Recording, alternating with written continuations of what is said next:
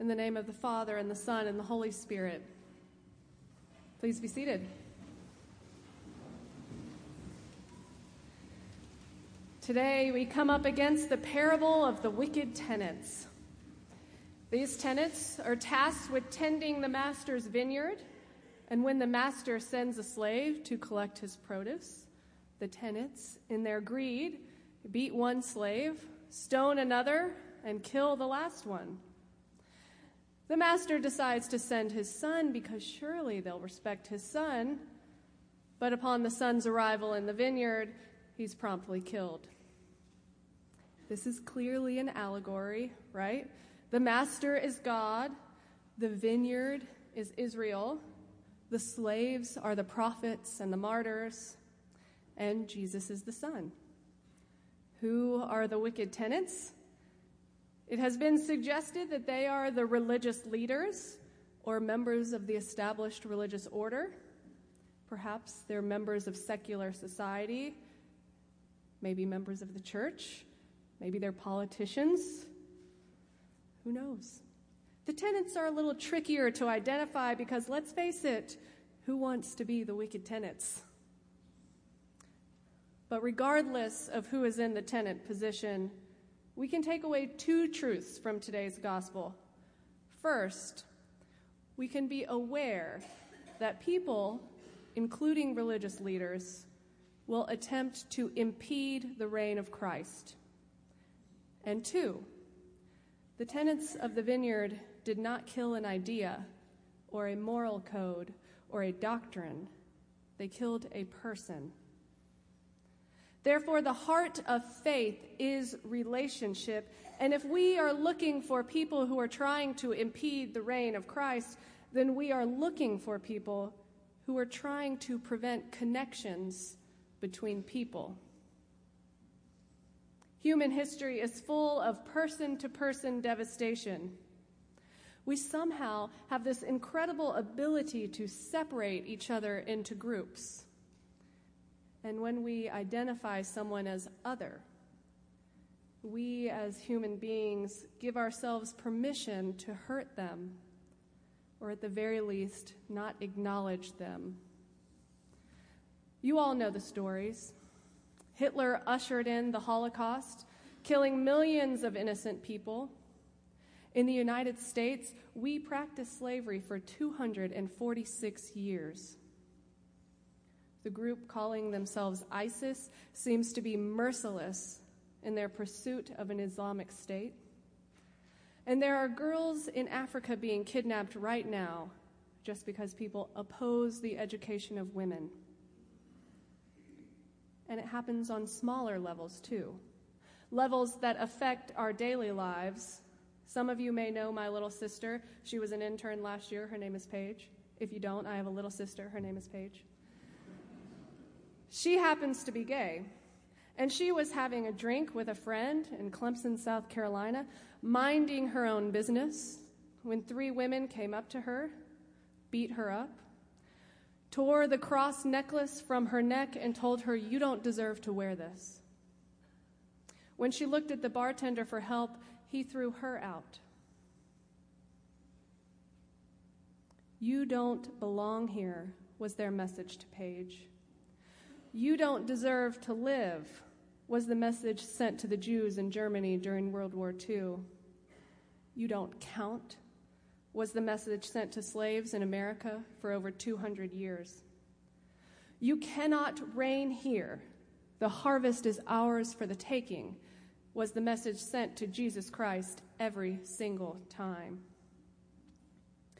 And in all of these situations, God was victorious.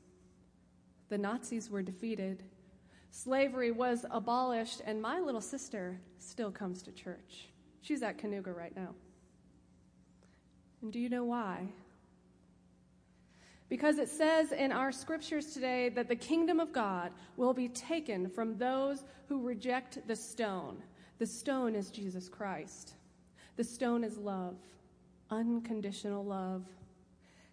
And God does not mince his words this morning.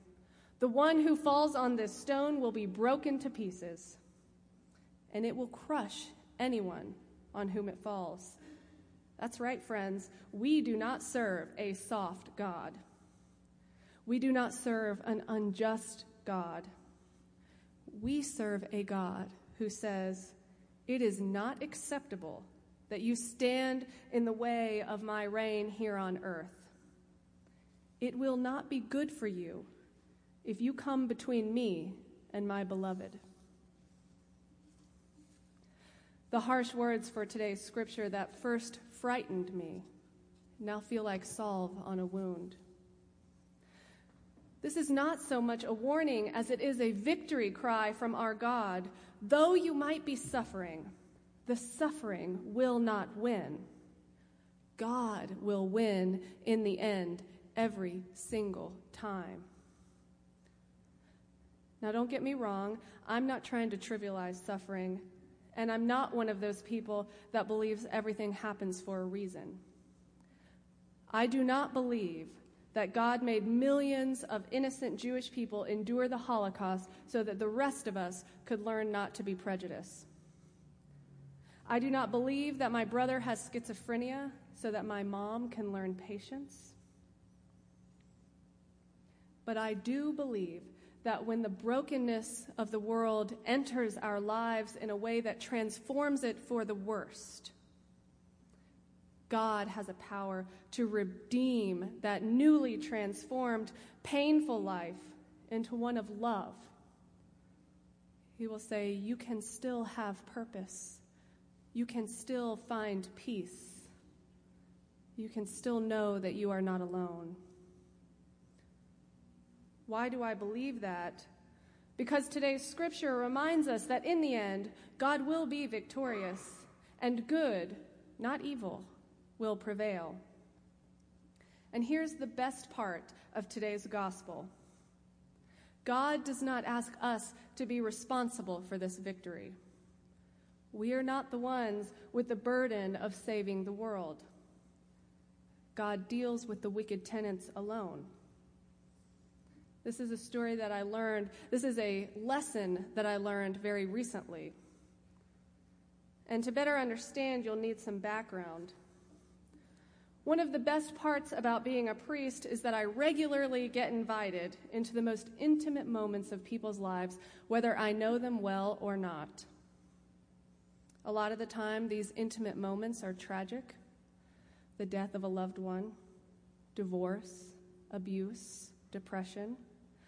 Sometimes it's celebratory: weddings, births, house blessings. But the sad moments seem to be just as holy, if not more. And it's tempting as a human being to feel a great sense of personal importance at being invited into these moments. Have you ever met a priest with an inflated ego? Don't answer that. If you have, perhaps you could have a little mercy on them, because their job regularly thrusts them into situations where they get to be the visual representative of God, and it's a little heady, if I'm honest with you.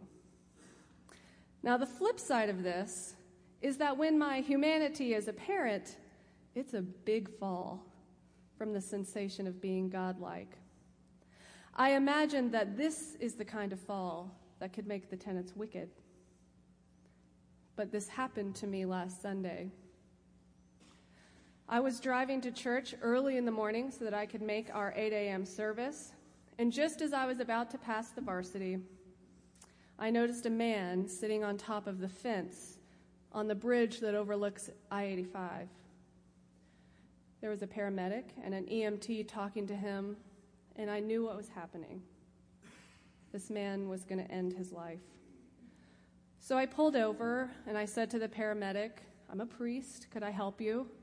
He said, "I think we're good. You can go." So I start to back out, and he waves me back down and says, "The man would like to talk to you." So I stopped, and I got out of the car, and I began to talk. It turned out that this man was suffering from schizophrenia, and he was using drugs to self-medicate because he could not afford the medicine. He was tired of the cycle, and he couldn't see a way out. So we talked for a little bit. And eventually I asked him if he could come down so that I could hold his hand. And he paused for a long time. And in that pause, I noticed for the first time that he had tied something to his neck. He quickly tied the other end to the bridge and jumped off.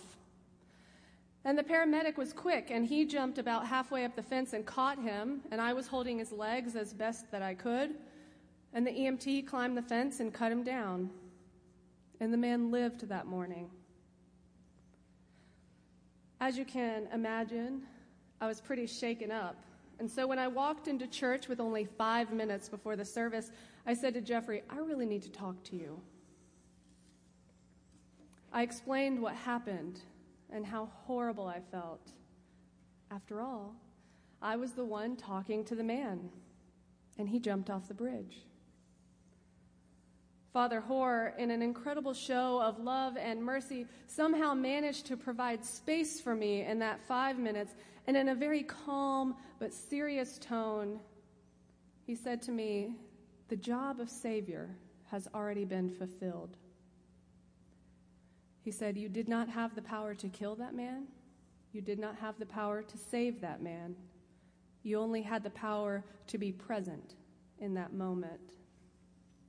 And I have to tell you that I felt like sobbing. Because yes, of course, the job of Savior has already been taken. Jesus Christ came into the world to save all of us. And our job is simply to be there for each other, to sit in the uncomfortable spaces that are tragedy and heartbreak and send the message, you are not alone. Our job is to be human beings who were created by love, for love, and to remember that deep in our bones. And thank God for that. Thank God that none of us have the burden of being the Savior. More than that, thank God that there is a Savior, one who is always present with us when we are in need of saving. Thank God that in the end, God is always victorious, and it is not up to us to get people to understand that. It's our job to simply love and get out of God's way between God and his beloved.